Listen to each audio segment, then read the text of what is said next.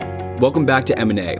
Here's the deal, where we talk about the latest trends and happenings in the M&A landscape. Remember to like and subscribe to our podcast to catch all of the latest episodes. Welcome everyone back to M&A Here's the Deal podcast. Today we'll be covering the impacts of the COVID-19 coronavirus on the markets following the release of the first weekly unemployment data for March 26. Your host for today is Muqtadar Ahmed, with guests Aaron Byrne, Henry Lacey, and Stephanie Sparling. Thank you to our producers, Anton Rasatkin and George Zhu. Now, Mac, over to you. Thank you, everyone, for joining. Once again, we're back here for Here's the Deal podcast. Today, we'll be covering COVID-19 and the impact that it will be having in financial services industry, M&A, and what the future holds, resulting from the impact that we're seeing. So to get started, I've got a esteemed panel here. I'll go through a quick introduction here, starting with Aaron Byrne. Aaron is a partner and a practice leader in one of the consulting shops here in Chicago. I also have Henry Lacey. Hi, thanks Muqtadar. It's Henry Lacey here, partner in New York for Transaction Advisory Services. Terrific, and I've got Stephanie Sparling.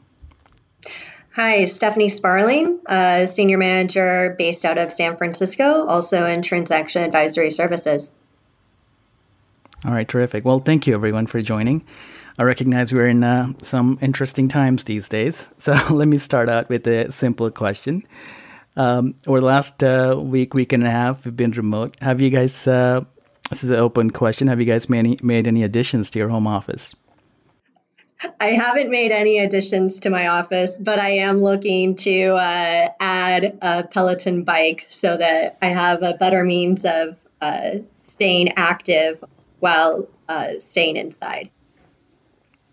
I've purchased a very nice 27-inch curved monitor. I've raised my laptop up on a shoebox and had 20 bottles of wine delivered. Terrific. I finally gave in and I'm getting a standing desk. I figured at least it'll make me feel like I'm doing something while being at home. The second question I had for you was, as you have had hopefully more chance to stay at home and reflect a bit, what's been your most interesting reflection from working at home?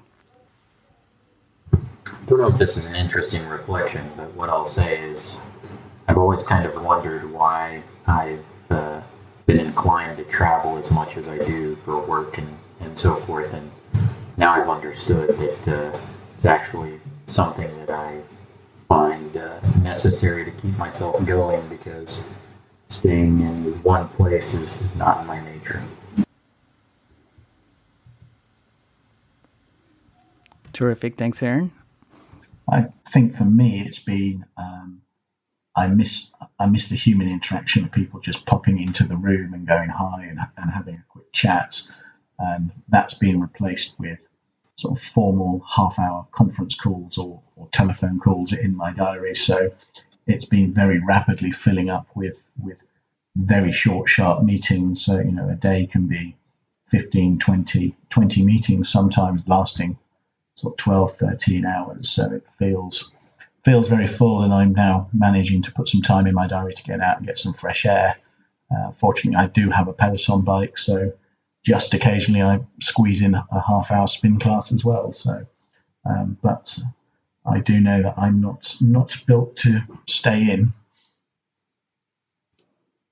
I would kind of agree with you there, Henry. I'm used to interacting with people in person a lot more.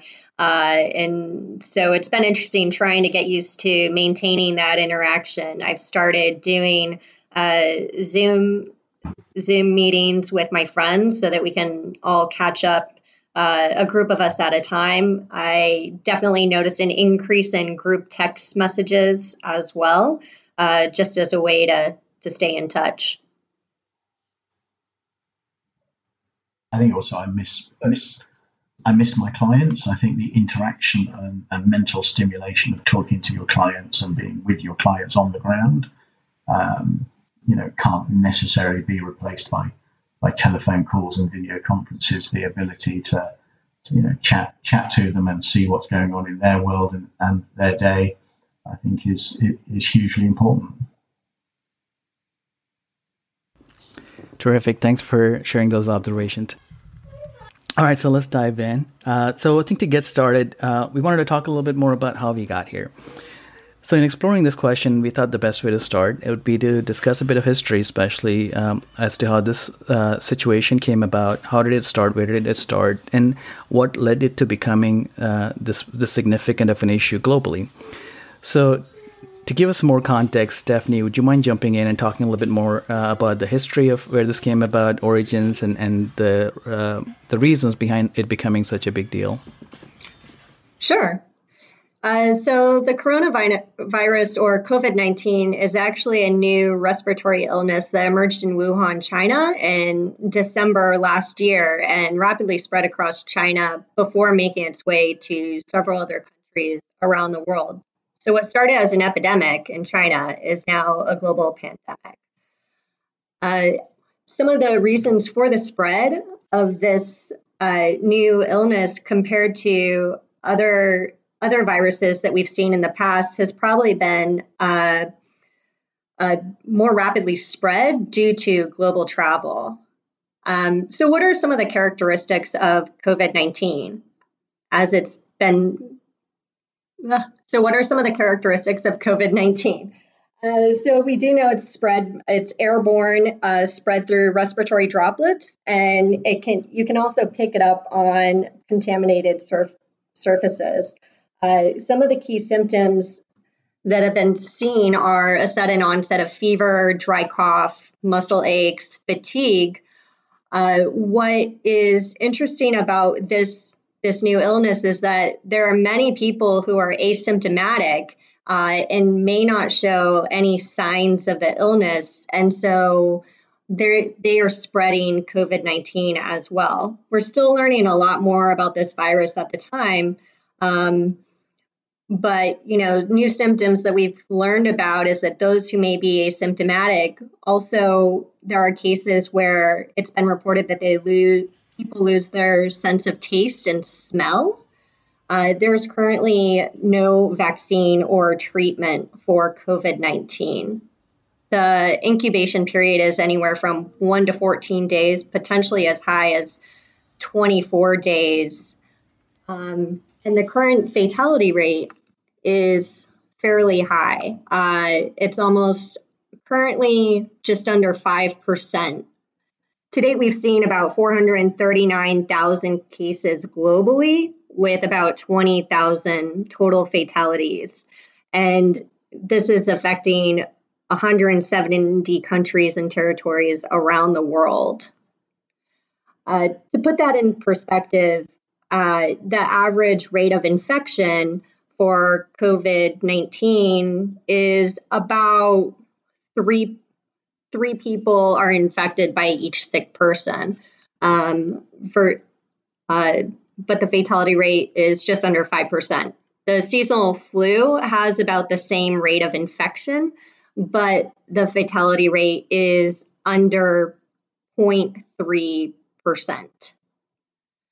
To date, most of the cases have been in China, followed by Italy, quickly being followed by a high rise in number of cases in the US and in Spain. China took some fairly aggressive measures to try to contain the virus, including quarantines. South Korea did the same, and they also have a significant amount of testing available. So they've actually been able to reduce the impact of the number of cases. I would say that Europe and the US lack some of that rigorous testing compared to South Korea. And so the amount of identified cases in the US is probably a lot lower than what the reality is. Terrific. Thanks, Stephanie, for getting us caught up to the situation that's happening. Obviously, the situation is changing so rapidly that I think by the time this podcast is live, I think a lot of those numbers would already be outdated. but I think it shows the seriousness of the situation. So part of what we have heard, Stephanie, is also the fact that maybe there wasn't as much transparency or as much seriousness in terms of how rapidly others prepared to be able to respond, other countries prepared to respond. Do you think that was a factor in how serious the issue became? I think that is definitely one factor that played a role in how serious we've seen the rise in number of cases and fatalities in different countries. In Italy, for example, they're the worst affected country in Europe. They were a little bit slower to implement quarantines. And also, I think there are some culture differences as well that play a factor as to how effective some of those measures have been to date. The US, for example, only implemented shelter in place, but has not implemented any sort of quarantine for some of its big cities, such as New York, LA, or San Francisco. So I think we're still a couple of weeks out before we'll see the effect as to whether or not we'll see a drop off in the rate of cases. But for now, I think all those countries are still focused on trying to flatten the curve so that hospitals aren't overwhelmed and we have the ability to test and care for those that become ill. Terrific. I think that's really good insight, Stephanie. I think that I've heard and seen various estimates related to the global peak. Do you think we're close to global peak, or is that coming in the next couple of weeks, a month? What's the perspective you found that? I don't think we've seen a peak yet. I think we'll gain better insight over the next couple of weeks. What we are seeing in the U.S. is that there is still a rapid rise in number of cases. We're also still seeing a lot of fatalities in Spain as well. I think, if I recall correctly, the number of cases in Italy as of yesterday may have actually declined slightly, but I think it's too soon to say that we've reached a peak yet.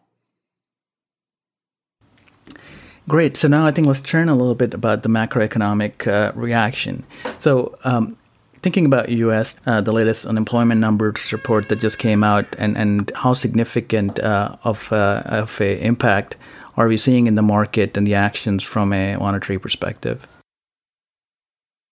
The broader point was 3.3 million jobless claims this year and this quarter, and I think it's the last number as high was 1/5 of that in 1982. So we've never had a number this high, and the last report was 200,000. So we went from 200,000 to close to 3.3 million. And obviously, Fed action, the $1 trillion infusion from a loan perspective, the 500K, 200K separate contributions to stimulate the kind of market. And then I was going to ask you a little bit about the $2 trillion fiscal package that I just got passed. So do you want me to come back on those? Yeah, come back on those. I don't have a concise response yet. No worries. Okay, so I'm going to jump ahead and we'll come back to that, Stephanie, okay? So jumping into the impacts of this, especially as we think about the financial services industry and the M&A landscape, what have you observed so far in terms of the impact of the financial services industry? So more broadly, I'm thinking banking, payments, wealth asset management, insurance. What have been kind of the immediate reactions we've been seeing in this space? So maybe I'll start with you, Henry, on this. Yeah, thanks much for that. So I think the immediate response from many businesses in the last week, 10 days here in the US have been drawing down credit lines, etc., to hold cash becoming much more king, as opposed to just relying on potential future credit. I think we've seen, I think it was reported that the payment system moved moved more money last week than any week in on record, both from a personal and a corporate level. And touching on Stephanie's point, we've seen the US government come in and buy bonds. We've also seen the US government, and as we sit here and record this, we're waiting for the approval of the $2 trillion fund. But I think everyone knows that will be approved. I also think when you look at the overall financial impact on the financial markets, people are in a little bit of wait and see, because at the moment they're adjusting to a new normal of working from home, not being able to go into the office, about how you support an industry that has been a presenteeism industry in terms of how do you regulate traders who need 4 eyes processing, etc. So there's been a significant swing and shift in that last week, 10 days, as people have adjusted to that. So, we've seen clients who have struggled with things like not having enough laptops, not having enough bandwidth, not being able to support fully functioning businesses working from home. So they've been on that upward trajectory of being able to get their people out of offices and into homes to go with that. And I think that will continue for a time. And despite the words that the president says about rushing back to work, I think no employer will put their staff at risk by an early return. So, that working from home as a normal will stay for some time. However, you temper that with what you said around, 3 million plus people signing on to unemployment last week, record numbers. The US economy and the global economy cannot sustain that for a long period of time. So at some point, this new normal has to return to the old normal, and we have to get back to work, and the shops have to reopen, and the restaurants have to reopen, and people have to get back to having an income.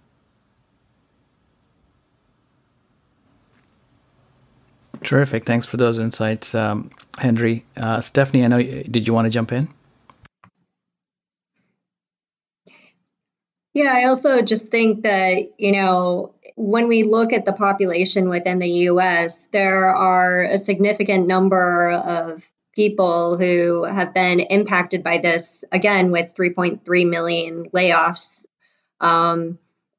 new jobless claims since last week.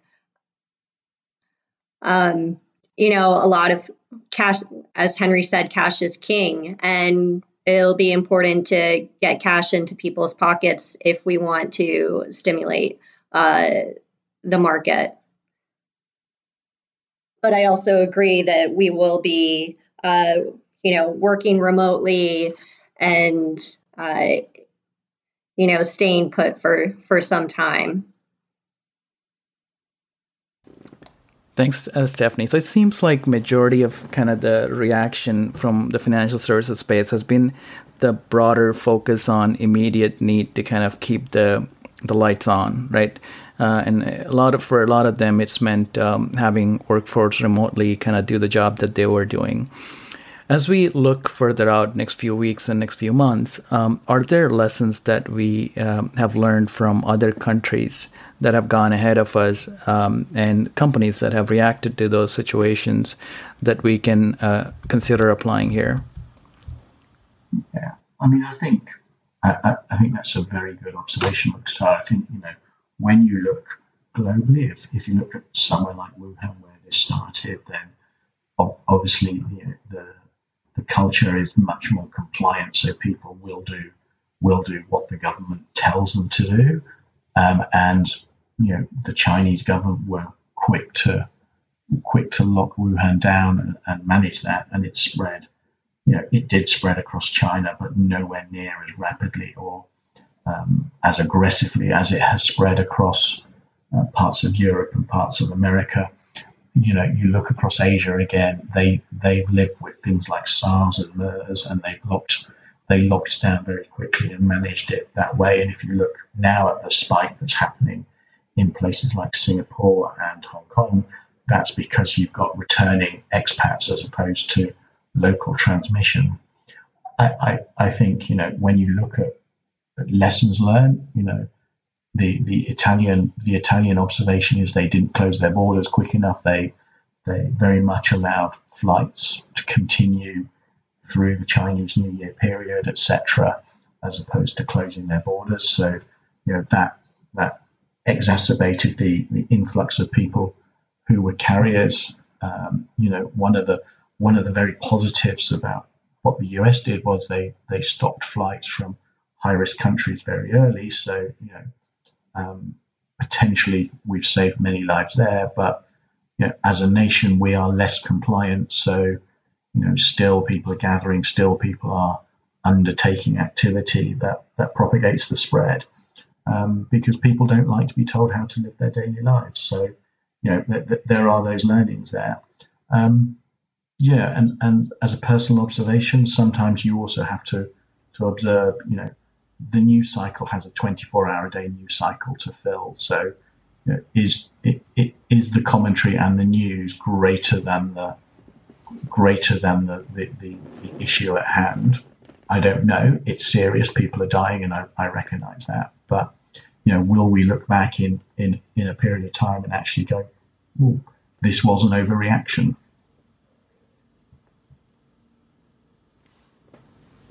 Great point, Henry. And I think, that also brings into the question of what's the end game, right? I think it seems like some of the countries that have recovered more quickly, it seems like there may be a second coming here as things improve.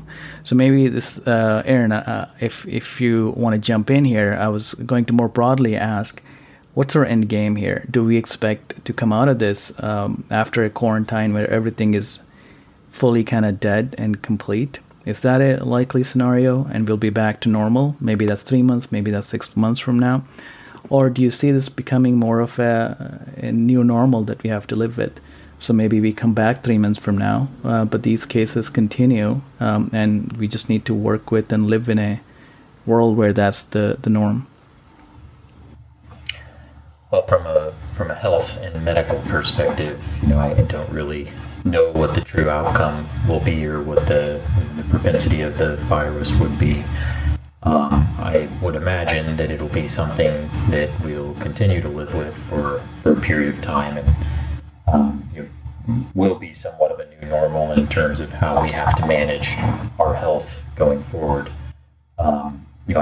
I anticipate that some of the reactions that we've taken societally and on a global basis, and some of the reflection that people will have coming out of this will make us realize that some of the gaps that we've had in the way we think about things, or the way that we're interacting, or the way that we're doing business, are opportunities that will drive us towards a different normal.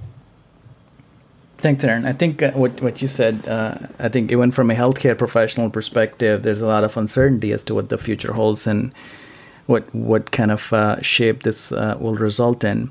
So maybe keeping that in mind, as you have interacted with clients or engaged with clients who have already potentially announced deals, what are you seeing in the market? Are you seeing deals fall through, or companies walking away from deals? Or are people kind of sticking to their pre-COVID kind of search hypothesis and continuing to think about their deals as they were thinking previously? There's a few structural changes that we've seen from a deal perspective.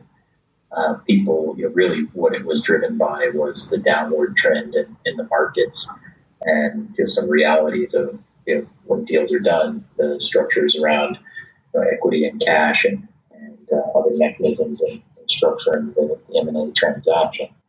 And some of those just can't hold in an environment where you're having significant decline in what the value of things is. And so we've seen clients try to deal with that on the front end by restructuring deals, changing the balance of how they're paying and so forth. We've seen others extend to their close deadlines they've already announced.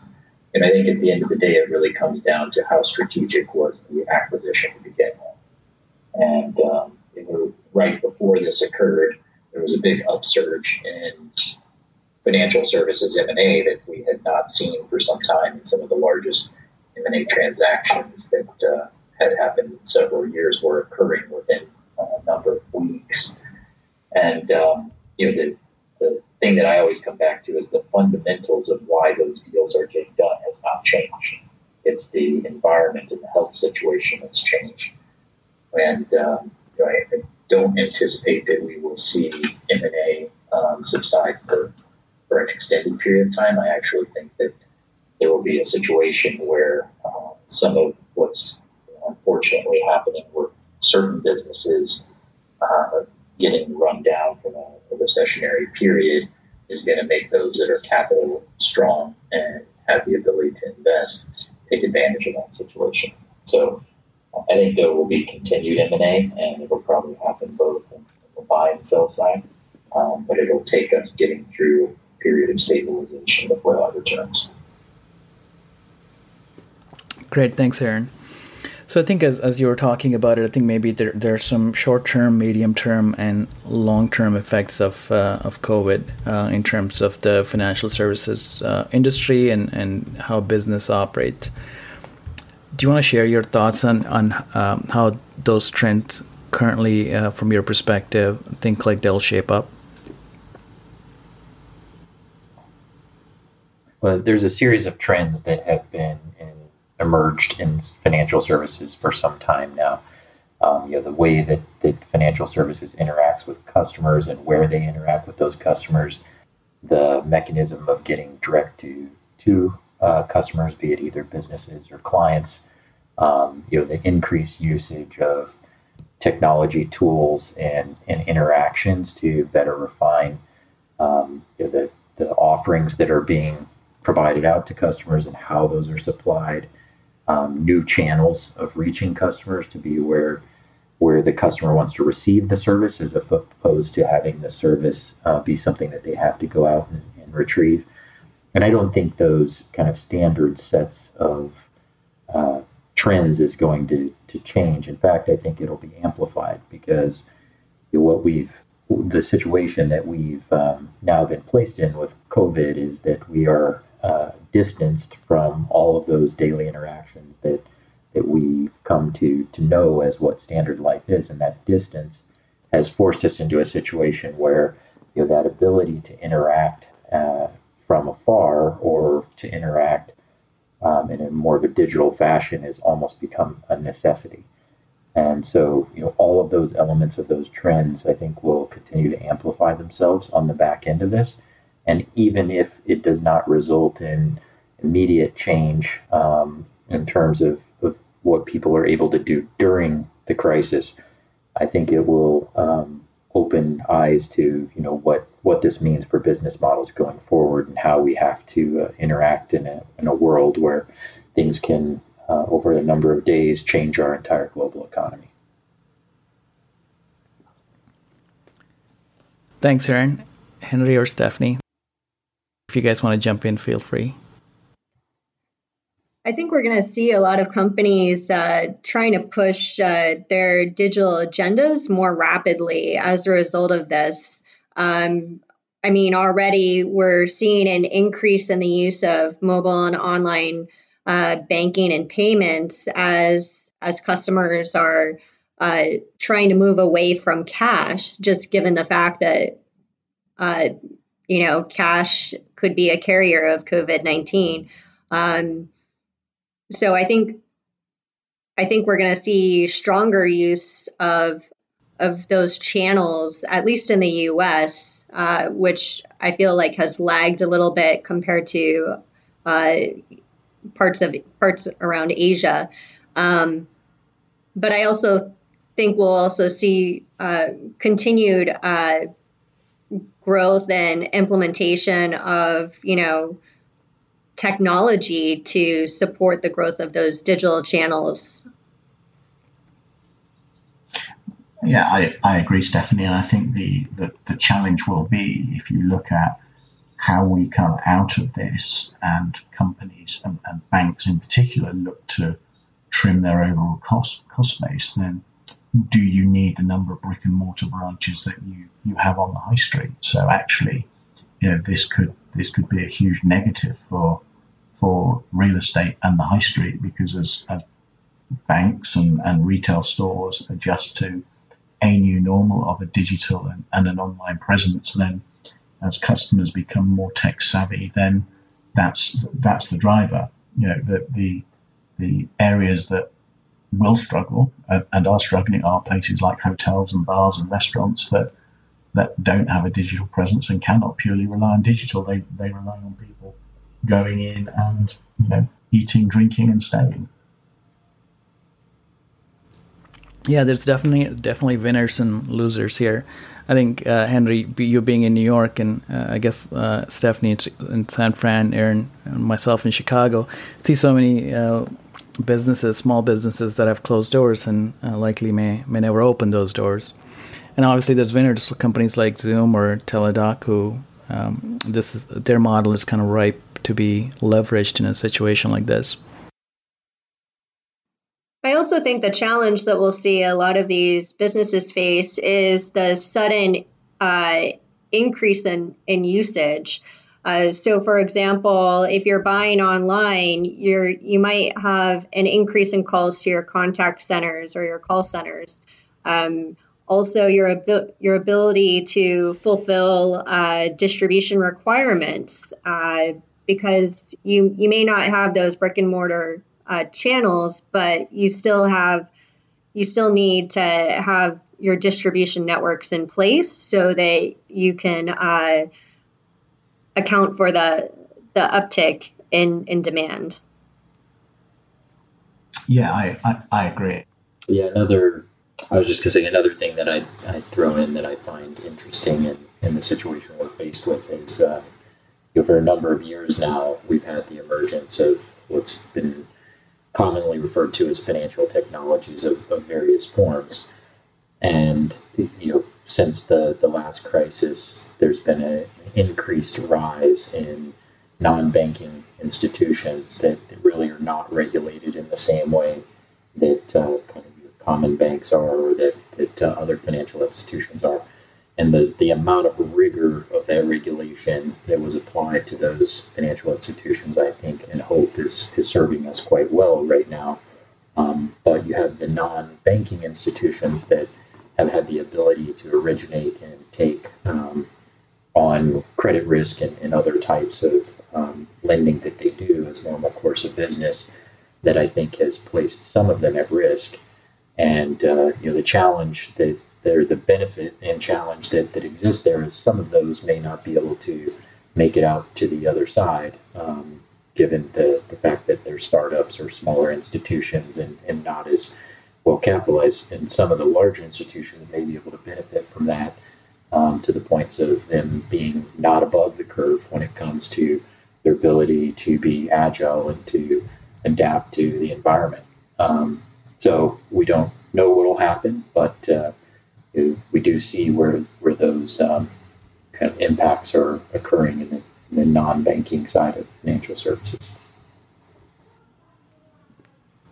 Yeah, and I think the digital banks, to the point you're making, Aaron, I think who kind of get the benefit of both, they get regulatory oversight and were positioned effectively to take advantage of a more remote customer atmosphere, are probably the biggest winners here.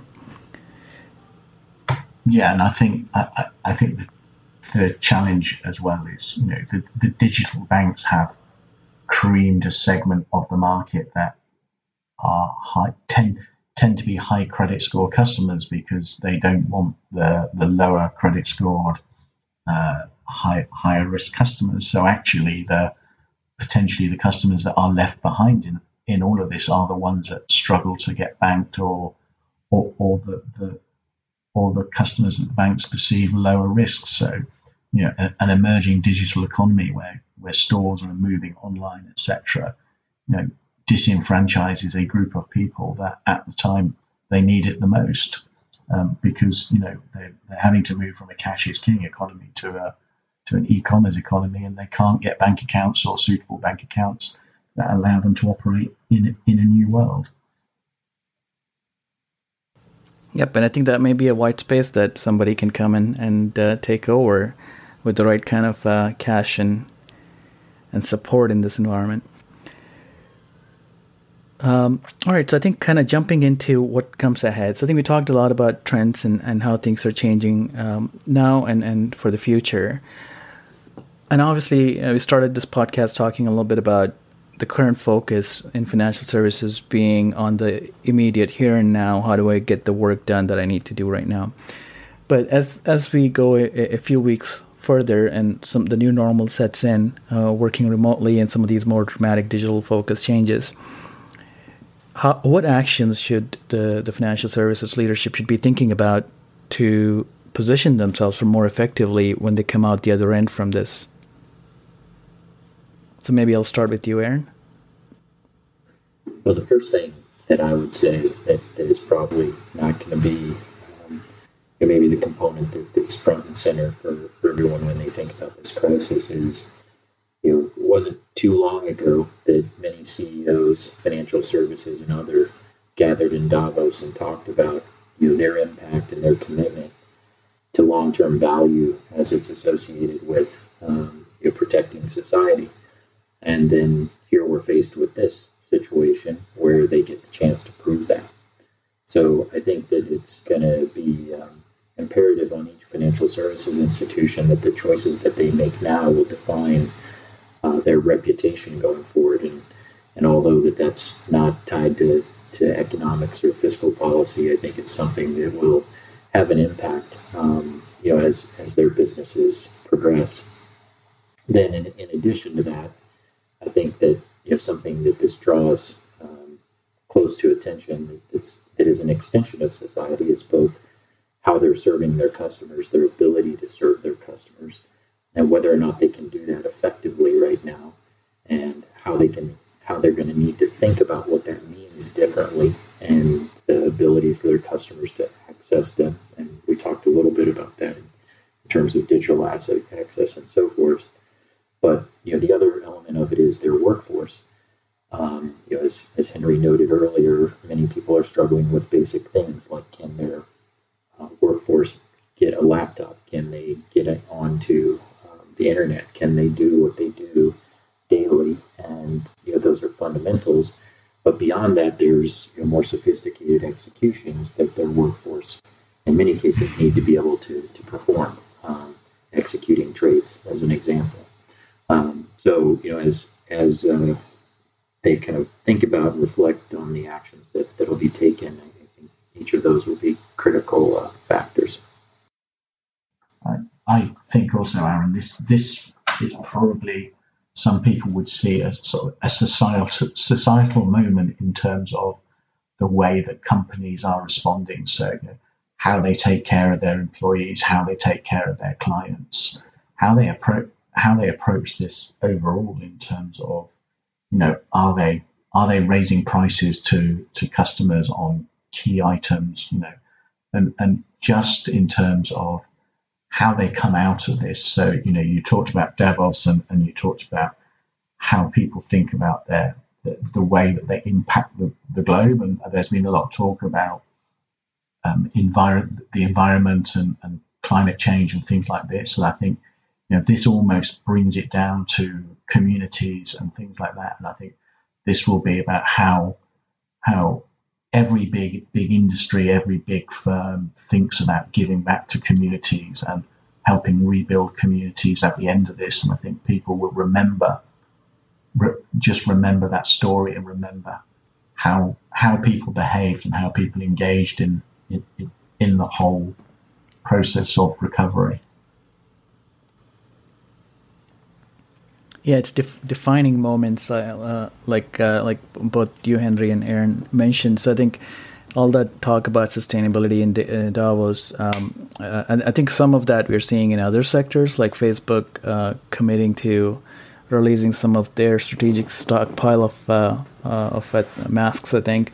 And I think Tesla jumping into the fray. I think other companies jumping into the fray to kind of leverage their manufacturing muscle to overcome some of the disruptions that have faced other supply chains that were more typical supply chains for hospitals.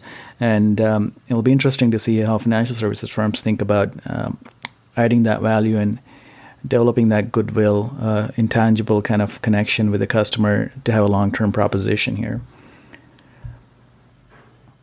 How do we think it will change, the workforce going forward? Will certain roles change? Will they move to be more remote? Or just even like resolving, or revising business continuity plans, identifying those gaps? Yeah, that's a good point. Obviously, we see a lot of reactive changes here in the short term to adjust to the situation where we're required to be in lockdown. That, I think, is driving a set of behaviors, several of which, when we come out the other side, will be persistent.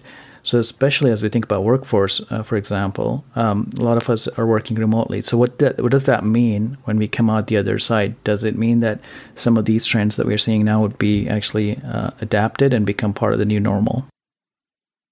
So do you want to jump in, Stephanie? Yeah, so I do think this has the ability to change the workforce going forward. If you think about workers needing laptops, do more workers, are they just given laptops right up front so that they have the ability to work from home? What does that do for a lot of workers' work-life balance? Does it positively impact how they view the company that they work for? But at the same time, does it also give businesses the flexibility for the next crisis, such as COVID, to react more quickly without such disruption to their business? The one thing I throw in there is I think that the interesting situation is going to be going back to the large unemployment that was announced today, is whether or not we're able to close that gap back to full employment or close to full employment in a shorter period of time. Because given that this recession is driven by different factors than the past, and the fact that a lot of the drivers here are people's ability to work mobile or to have an effective way of working, there's going to be some for lack of a better term, workarounds that institutions are going to put in place to try and make their workforce more effective, and that may not be human jobs. And I think that there's a question of how quickly it will return back to normal in that regard, and whether or not there'll be some displacement as a result of this that can't be closed quickly. So I think that how we work is one component, but I think what work is available is another aspect. I would also build upon that in terms of, if you think about this has been a response to a particular issue around coronavirus and COVID-19. But what happens the next time? What happens the next time there's a virus that nobody has an antidote for, that people feel that you can't cure immediately? So do we close down the countries again? Do we go through this again? And if you do that, what's the attraction to people as you come out of this to start up a small business, to start up a restaurant, to start up a bar, knowing that this is going to be the standard response that happens every time you get something like this? Equally, if you're running a very large chain of hotels, why would you continue to open hotels or continue to invest in hotel chains when every 2 years, 5 years, 10 years that the country's going to get shut down? So this has been a response to an issue. What we need to make sure is, as we come out of this, we are prepared as a workforce to face it again. But we as a consulting workforce, as a financial services workforce, we are a small part of the overall workforce. It's how does the overall economy respond next time? without potentially shutting every store down across the country, without shutting every restaurant down, etc. That will be the challenge. That will be one of the challenges at the end of all of this. Yep, I think there's a fine balance there to be had in terms of reacting to take care of the country's health, but also build resilience to be able to sustain something like this again. Maybe one thing that kind of tying back to what you mentioned, Henry, I think working from home and the trend around that. Obviously, there's and the point Aaron made that what roles would be available. Obviously, I think certain jobs are more predisposed to enabling that, and it tends to be that the higher paying jobs tend to be more kind of have a higher propensity to allow work from home. So there's a dramatic shift even from a macroeconomic perspective, I think, in terms of what this means from the broader poverty and rich gap. Yeah, for me as an observation, the people we are relying most upon now are the people that we probably pay the least to in society. Shop workers, healthcare professionals, etc. So, out of all of this, is there a macroeconomic wage readjustment as we look to equalize some of societal issues, and I think one of the things I think that does need addressing is the fact that so many children rely on school for their food. We in New York kept schools open probably much longer than we needed to, because there was going to be so many children who would go hungry as a result. And as the richest country in the world, we have to step back and say, is that a society that we want to be? Yep, and I think we had to deal with the same situation here in Chicago. So I know we're on time, so maybe we can do any closing thoughts and wrap up. So Aaron, maybe I'll let you go first if you want to share any closing thoughts. That presumes I have a closing thought.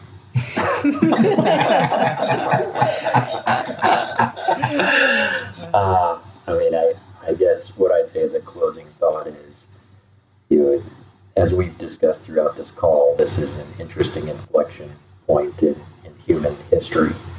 And I think that for financial services and all industries, it's going to be an interesting new normal and path forward as we see what transpires not within this crisis, but as we come out of this crisis.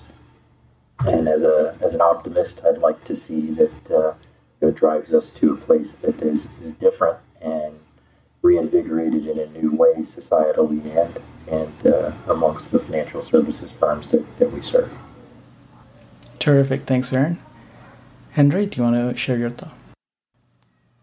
I think as a society, this has probably caused us more introspection and reflection than we expected. And I think outside of the economic issues and impacts that this will no doubt have, I think, it has opened up some societal issues about how we address things like this, what we expect of our small businesses, how we support our small businesses, and how we treat some of the lowest paid members of society. And we need to think about how we work that. And also how we support people with their mental health. We have, a third of the country under lockdown at the moment, working from home, many of whom are single, living on their own, and the issues around mental health are real. And I think, as a developed society and as developed societies across the US and Europe, we need to think about how we support people on their mental health or with their mental health, because that's key to being resilient and managing to get through things like this.